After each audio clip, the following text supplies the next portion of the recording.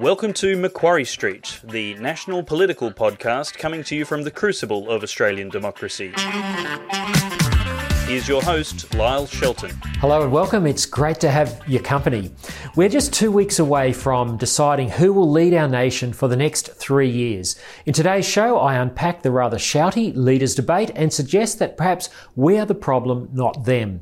Meanwhile, one of the biggest issues facing our nation is one that the major parties don't want talked about, and that is gender fluid ideology affecting children and women's sport. I'll tell you why Katherine Deves is right, and in today's feature interview, I speak with my friend Kirralie Smith from Binary Australia. You won't want to miss that. I also unpack the decision of the Anglican Church in Australia to walk away from the teachings of Christ on marriage. There really is an attack on all that is true and good, and that is why shows like this are important. We must keep raising awareness. All that and more coming up. Your party with your kickoff. You've been telling this lie for some time. Your party with your kickoff. You allowed it to happen. No, we didn't. The federal government had absolutely no authority over that sale whatsoever. Over territories. No, we didn't. Not over the sale of territory-owned assets of that nature. Federal government. I think we're getting more questions between. Excuse me. I think we're getting more questions between the two of you than our panel. No authority whatsoever. This is a very important point. I'm sorry. This is a very important point. No, Mr. Morrison, Mr. Albanese, that's enough. We do need to move on. So how many times has Richard Marles met with the Chinese ambassador in Australia? Well, we get the leaders we deserve. But can our leaders really bring down the price of lettuce? That and other pie-in-the-sky expectations were canvassed in last Sunday's Channel 9 great debate between Prime Minister Scott Morrison and opposition leader Anthony Albanese. Now, both leaders took the gloves off in a shouty encounter that generated more heat than light. Both argued they can give us the cheap and free stuff and somehow keep our debt, which is skyrocketing to $1 trillion, under control. Perhaps we're part of the problem, looking at elections in terms of what's in it for me, because that is what Albo and ScoMo were clearly pandering to. Perhaps we deserve the leaders we get. Perhaps we are a bigger part of the problem than we realise. Last Sunday's spectacle of argy-bargy will not move votes, only reinforce Australians' low opinion of politicians. In my view, Australia continues to drift towards another election without the real issues being properly debated. We have a crisis on 4 fronts not adequately addressed by either side of politics. Number 1, social policy. Public policy continues to mitigate against the family. We're unable to deal with human rights for the unborn. We ignore the enablers of violence against women, such as pornography. We have legalised euthanasia, and we teach toxic gender fluid ideology in schools. 2, cancel culture means freedom of speech and freedom of religion is under threat, and woke ideology permeates schools, universities, media, big tech and big corporations, and it's enforced by an archipelago of commissions and tribunals. 3, energy and economic policy. Both sides tell us that have an energy policy that can't provide secure and affordable electricity. 4, we have an external threat from the Chinese Communist Party, which wants to militarise the Solomon Islands and the Pacific. Now, cost of living is obviously an issue, but none of us want to acknowledge that our runaway inflation is less a product of the war in Ukraine than it is because of free government money being poured like petrol on the dumpster fire of a pandemic overreaction. How can we address the cost of living when both sides of politics are committed to eschewing cheap and abundant coal and gas and refuse to embrace nuclear energy? Here, the Greens and the Teal Independents are driving policy in an illogical direction which suits rich people who can afford to virtue signal on climate, but oppresses people in the suburbs with unaffordable electricity. We can't have jobs and manufacturing without affordable and reliable electricity, and both major parties are frittering away Australia's competitive advantage as an energy superpower by installing wind turbines and solar panels which cannot power a modern economy. The key to reducing cost of living is a vision for energy. The key to ensuring young people can get into a house is land supply, something that Australia has plenty of, yet is barely discussed. If we want to tackle violence against women and children, we should have pro-family policies which favour mum, dad and the kids as the basic group unit of society. This doesn't mean we ignore others, it just means we do our best to support the model which provides the best security for children and the least prospect of violence against women. But loyalty and faithfulness is old-fashioned, as we prefer sexual licence and keeping our options open. Political correctness means we discriminate against stay-at-home parents as money is poured into every form of childcare choice except the choice to care for one's children in one's own home. Women's issues are high on the agenda, but there is no discussion on a major cause of violence against women: pornography. It was good to hear both leaders give the right answer on the question, what is a woman? But the obvious follow-up questions were not asked. Why are our children not taught this at school? Why are they teaching harmful rainbow gender fluid ideology? Why can't the government overturn the Australian Human Rights Commission's transgender guidelines? These are the ones which put sporting clubs at risk of legal action if they try and protect girls' and women's sport and private spaces. Woke climate and social policy is stifling debate and hobbling our future, making a mockery of Albo and ScoMo's respective slogans for a better and stronger future. But because woke is viciously anti-free speech, politicians shy away from reality, preferring to appease cultural and media release. So the election campaign consists of appeals to base selfishness of voters who don't seem to want leaders who will rock the boat too much, but who will complain about them nonetheless. The price we pay is kicking the can of hard issues down the road until they come back to bite us. Sure, the leaders are uninspiring, but if Australia fails, we the people must bear a big part of the blame. My view is that candidates should stick to the facts, and when they don't stick to the facts, which Katherine Deves has not, they should be challenged.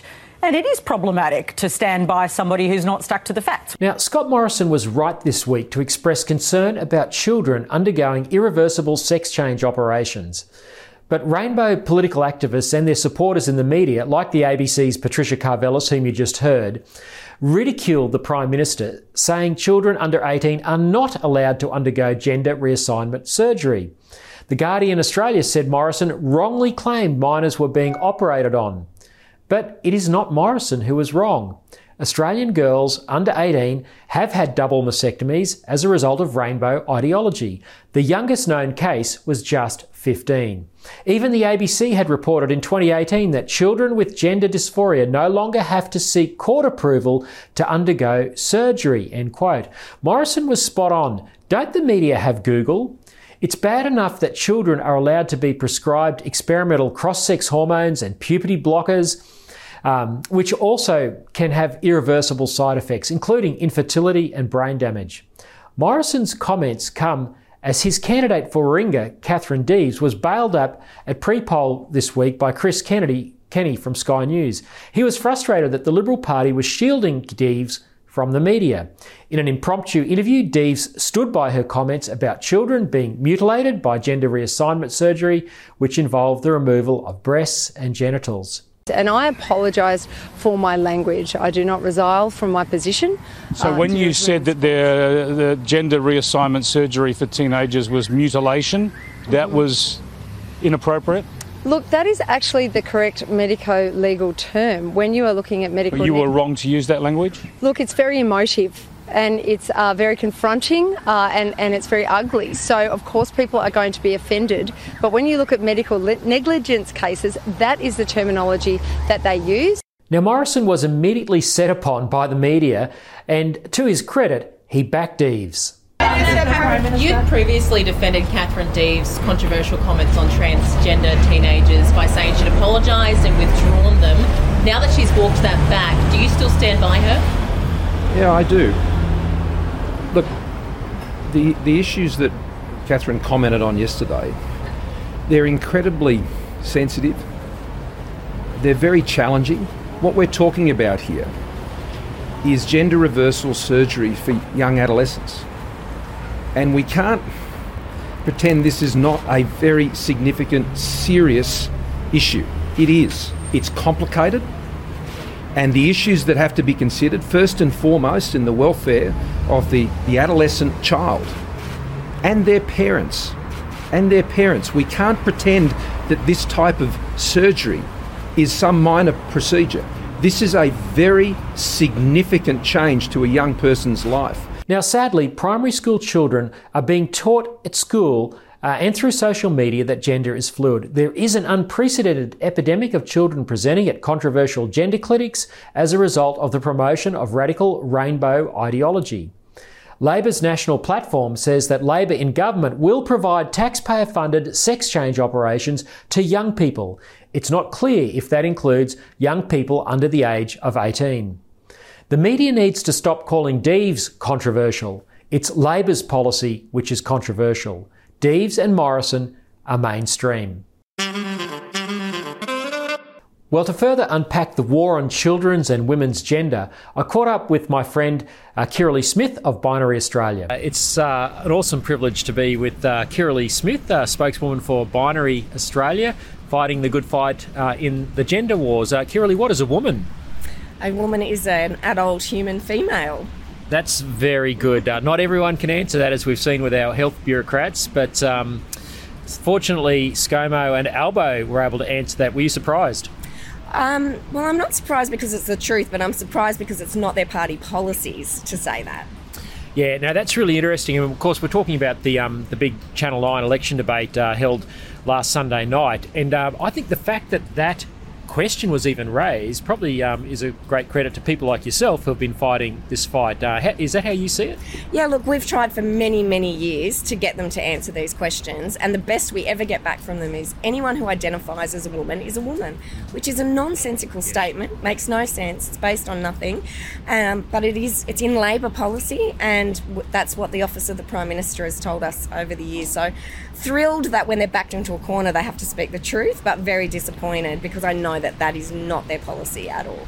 It's so good that you can help our audience understand that, because I think the average punter watching that debate would think, okay, yeah, ScoMo, Albo, they're not woke, but as you say, for years you've been writing to them from Binary Australia saying, hey guys, define this big debate's going on, and you've actually got this nonsense in writing, haven't you? Absolutely, and we have Marise Payne, the Minister for Women for the Coalition, and the Shadow Minister for Women, who's Tanya Plibersek, both of them in writing and are quite adamant, Tanya's quite vocal on social media, that anyone who identifies as a woman is a woman, which, you know, we like to say that women don't have a penis, but both of these women will advocate for women who have a penis. It's absolutely insane.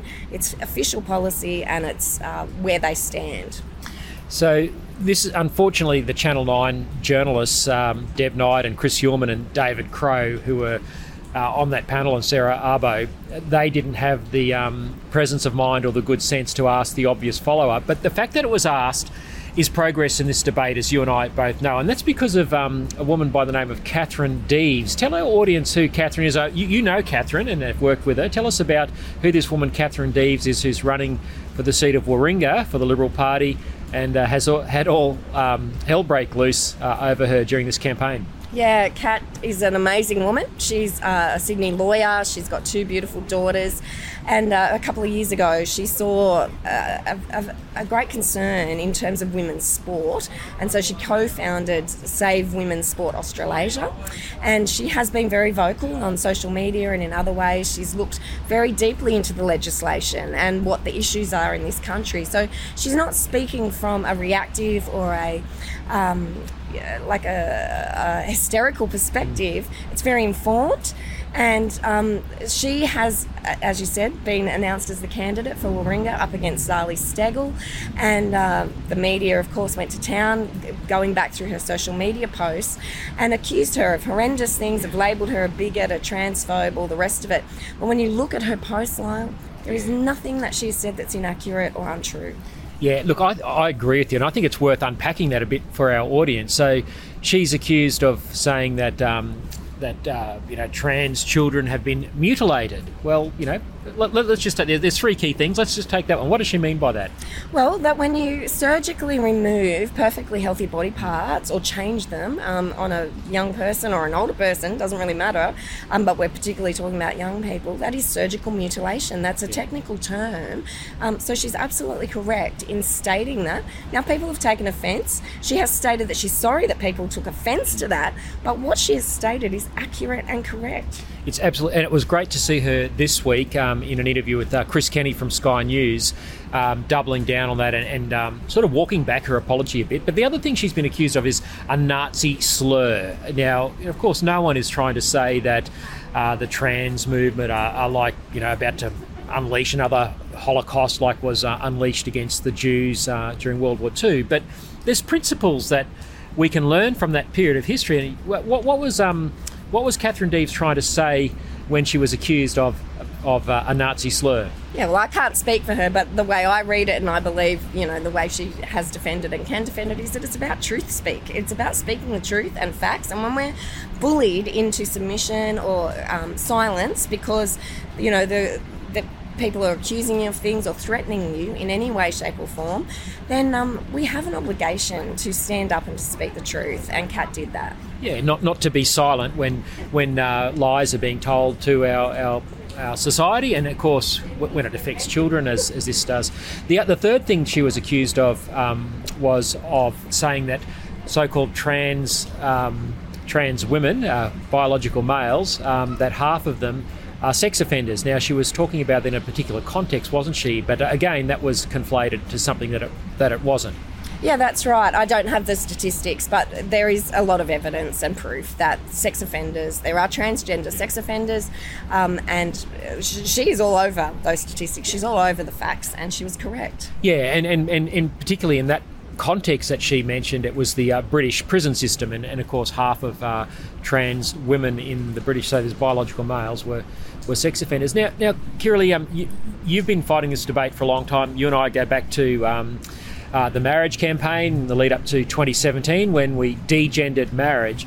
But I'm sure, like me, you'll be looking at the way this Save Women's Sports debate has now come out into the open. We're talking about these issues thanks to Katherine Deves. How significant do you think it is? And is this something that the major political parties actually wanted to see happen during a federal election campaign? Oh, I don't think they wanted to see this happen at all, Lyle. I think that, in our experience of talking to them, of pressuring them to have these conversations, they feel like it's too controversial. They don't want to touch it. So, look, we warned that this would happen, and it's happening. And I think sport is a great issue to raise. And there's lots of other issues we could talk about, whether it's education, what's happening to children in the medical system, and so on. But sport, Aussies love their sport, and it is a place of connection for all of us.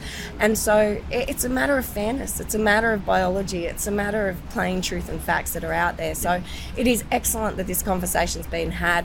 It's very disappointing the way the media construes it, the way the media refuses, as you said, to ask the obvious questions, but it gives us a platform and the ability to continue this conversation, which we will do. Now, Anthony Albanese, who aspires to be Prime Minister, we've talked about him, he can now define a woman in spite of Labor Party policy, but he was critical of Katherine Deves this week, saying that you've got to think about vulnerable people. Of course, we agree with that, but there's two sets of vulnerable people in this debate, isn't there? Absolutely, and I agree. We definitely need to treat individual people with compassion and concern, but this is an ideological debate that needs to be had.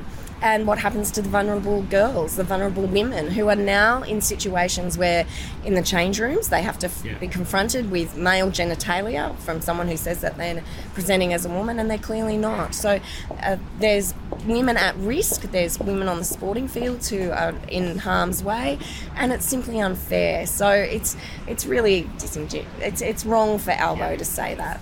Yeah, no, that's exactly right. And of course, the media don't even think about the other victims. Of course, we're concerned about people who are struggling with their gender identity. They need all the love, compassion, professional help that's available. But it's when, though, that our culture, our education system is actually teaching children this ideology. And what have you discovered about the infiltration of this into our schools right around the nation? Look, it's from library books and books that are being read in the classroom to children as young as 3, and also groups, activists in the school staff who are basically facilitating the first steps of transition without parental knowledge or consent. That is, what I mean by that is they're allowing children to change their pronouns and their names at school without telling their parents. We've had reports, and then these are anecdotal, but children even being able to change uniforms when they turn up at school without parental knowledge or consent. So Mark Latham here in New South Wales is doing a fantastic job at trying to do something about that in legislation. But I'll just say it does come back to the marriage campaign, but before that, in 2013, Julia Gillard's government, one of her last acts as Prime Minister was to remove the definitions of man and woman from the Sex Discrimination Act. So the Sex Discrimination Act doesn't protect biological sex, only people who appropriate sex. Do you think the politicians knew what they were doing in 2013 when they removed the definition of sex from the Sex Discrimination Act? Was this some sort of sleight of hand? I mean, surely the activists who were pressuring the politicians to amend that legislation knew what they were doing, but do you think the wool was pulled over our politicians' eyes? Look, some of them are ignorant, some of them are willfully ignorant, but I think some were very strategic, and it was a very deliberate act, because what good can come of that sort of thing? It was always for this radical gender ideology. And this is now playing out with really severe consequences for young people. As the Prime Minister tried to say this week, he said that gender reassignment surgery is a very serious thing, it's no minor issue. And we saw a pile-on by the leftist media, prominent commentators like Sally Rugg from Change.org, a gay activist. Nothing wrong with being a gay activist. I'm an activist, you're an activist, but so I'm not trying to be pejorative about that. But the point is, they tried to say that there are no children that are undergoing gender reassignment surgery. And the Guardian headline said, Prime Minister wrongly says that children... now, of course, that's just nonsense. We know that many children have undergone these sort of radical surgeries. Yes, they have, and there's court documents that reveal 15-year-old girls have had double mastectomies, which are irreversible surgeries. Those people will now, if they choose to desist or detransition, you could have breast implants, but you're never going to be able to breastfeed a baby. They're irreversible. There are many examples of this happening in Australia right now, so those people are wrong in what they're saying. Let me also say that recent medical professionals have put out reports and studies to prove that even putting a child on puberty blockers stunts the growth of genitalia, it stunts the fertility process that goes on in a person's body. It has bone density issues. So it's not just the surgical procedures that are damaging to children, but any medical procedure is damaging to children. So Katherine Deves, the Prime Minister, were both correct in their statements, and this conversation needs to be had at a much higher level. Well, we won't be holding our breath for an apology from the Guardian newspaper or Sally Rugg. Why do you think the rainbow political activists try and suppress discussion and debate on this issue? You're in this fight every day of your life. Why does all hell break loose whenever anyone puts their head above the parapet to question this ideology and to express concern about the damage that it might be doing to children? Well, because these are all adult sexualised concepts. We call them sexual identities and sexual orientations. They're sexual at the core. And it's completely inappropriate and wrong to impose those sort of ideologies on children. They know that. You and I know that. They want to keep the conversation at the adult level, but you just can't do that because they've taken it into our schools. They've now, transitioning children. The conversation has to be had. Exposes the insidious nature of it all to do that. And so instead of engaging and having these discussions, we get labelled as phobes and bigots and everything else.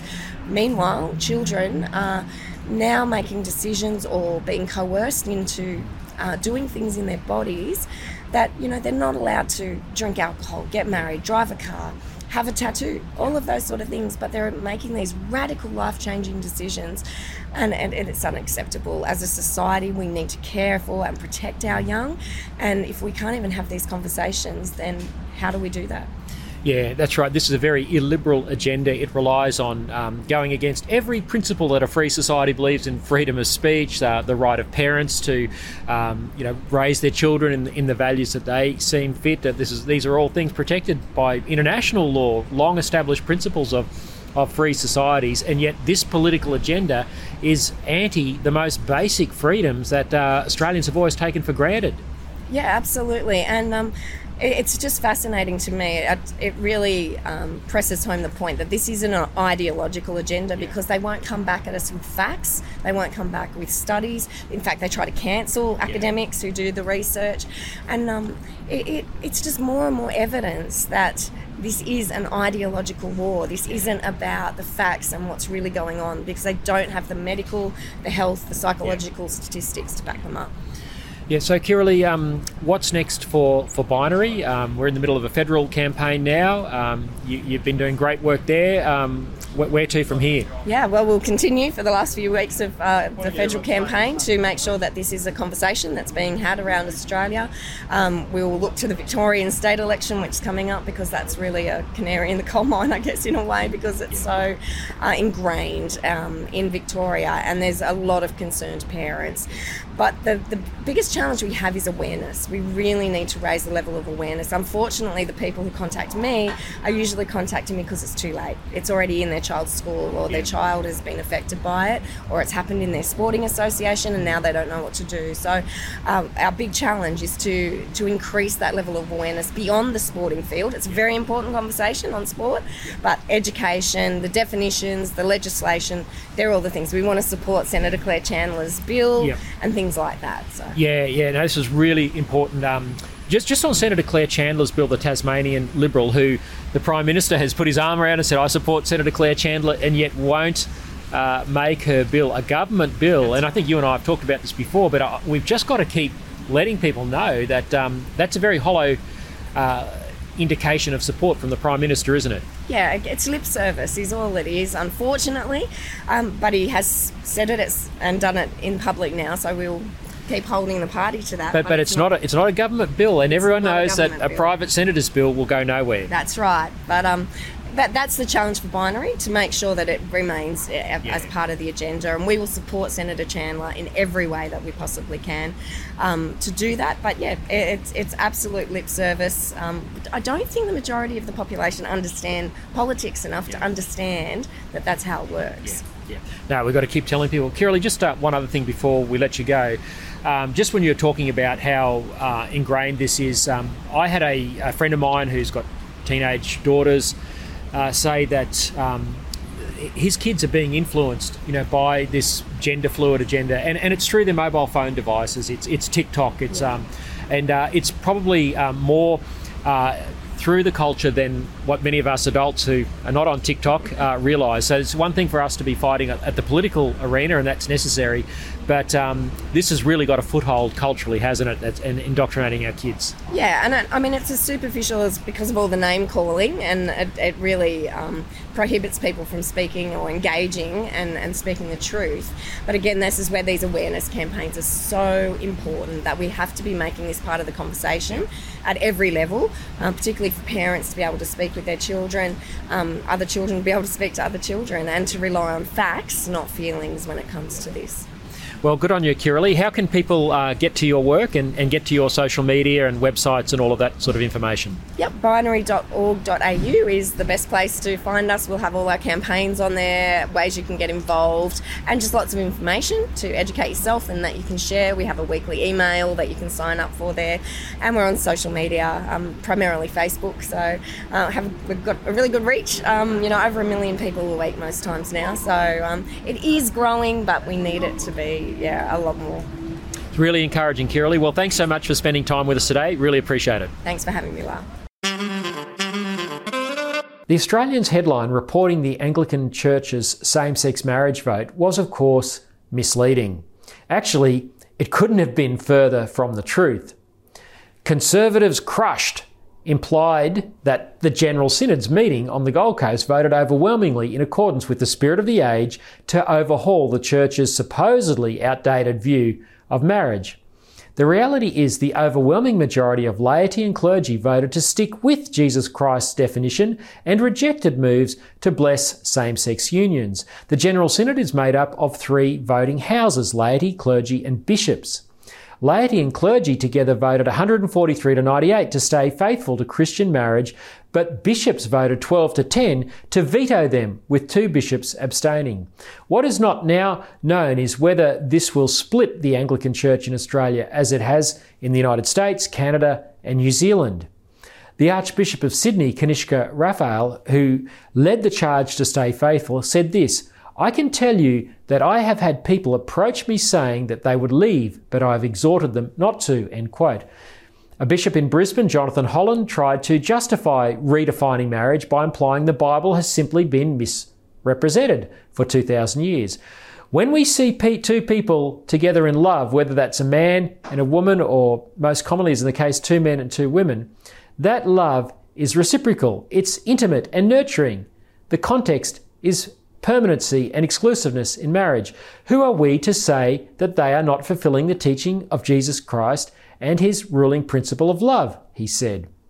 Now, the problem with that line of argument is, why does it not apply to relationships with more than 2 people who love each other? Is it not bigotry to deny a church blessing to group love? Where does it end? It also excludes the rights of children to, wherever possible, know the love and nurture of their biological mother and father, something that is impossible from a same-sex relationship. None of the media reports indicated that the General Synod discussed anything other than the rights of adults. Does the Anglican Church now support commercial surrogacy, a key demand of same-sex marriage campaigners? Should 2 men have the benefits of marriage equality by renting women's wombs and establishing a market in babies? If the Anglican Church is supporting the degendering of marriage, where does it stand on teaching children that gender is fluid, not something one is born with? So many questions. The Anglican Church in Australia, like the Uniting Church before it, has crossed a Rubicon. The Christian Church has always been countercultural. It is supposed to, through faithful witness, bring the church into conformity with the Word of God, not itself to conform with the world. It's one thing for corporates like Qantas to go woke, but 5 years on from same-sex marriage becoming law, the rainbow political movement has claimed its biggest cultural scalp. Will the rest of the Australian Church be found faithful? A lot has been said about the so-called teal independents running at this election. All are targeting Liberal sitting members who are already woke on climate and social policy. There is no policy difference between a Zoe Daniels and a Tim Wilson in Goldstein, or a Josh Frydenberg and a Monique Ryan in Kooyong in Melbourne. They all support economy-destroying climate policies, and they all support abortion to birth, same-sex marriage, and teaching children their gender is fluid. So what is the Teals' game if they are investing so much in knocking off fellow travellers? Clearly it is to hurt the Liberal Party and to reshape it into a Green Left Party, and it's working. Scott Morrison is campaigning to win the outer suburbs by talking up saving women's sports from rainbow activists and talking down his net zero policy, while the teal-fighting Libs are doing the opposite. A house divided cannot stand, and the Teals know it. They are seeking to move the political centre further to the left and thus reshape Australia. The Liberals only have themselves to blame for squibbing the energy debate.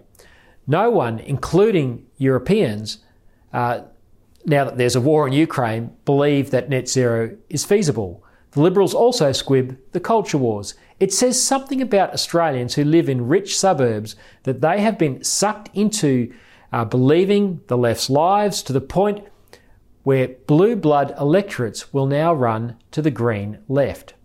Wealthy people on Sydney's North Shore or in Melbourne's Kooyong are not affected by rising electricity prices, and they think it's incredibly intelligent to believe gender is fluid.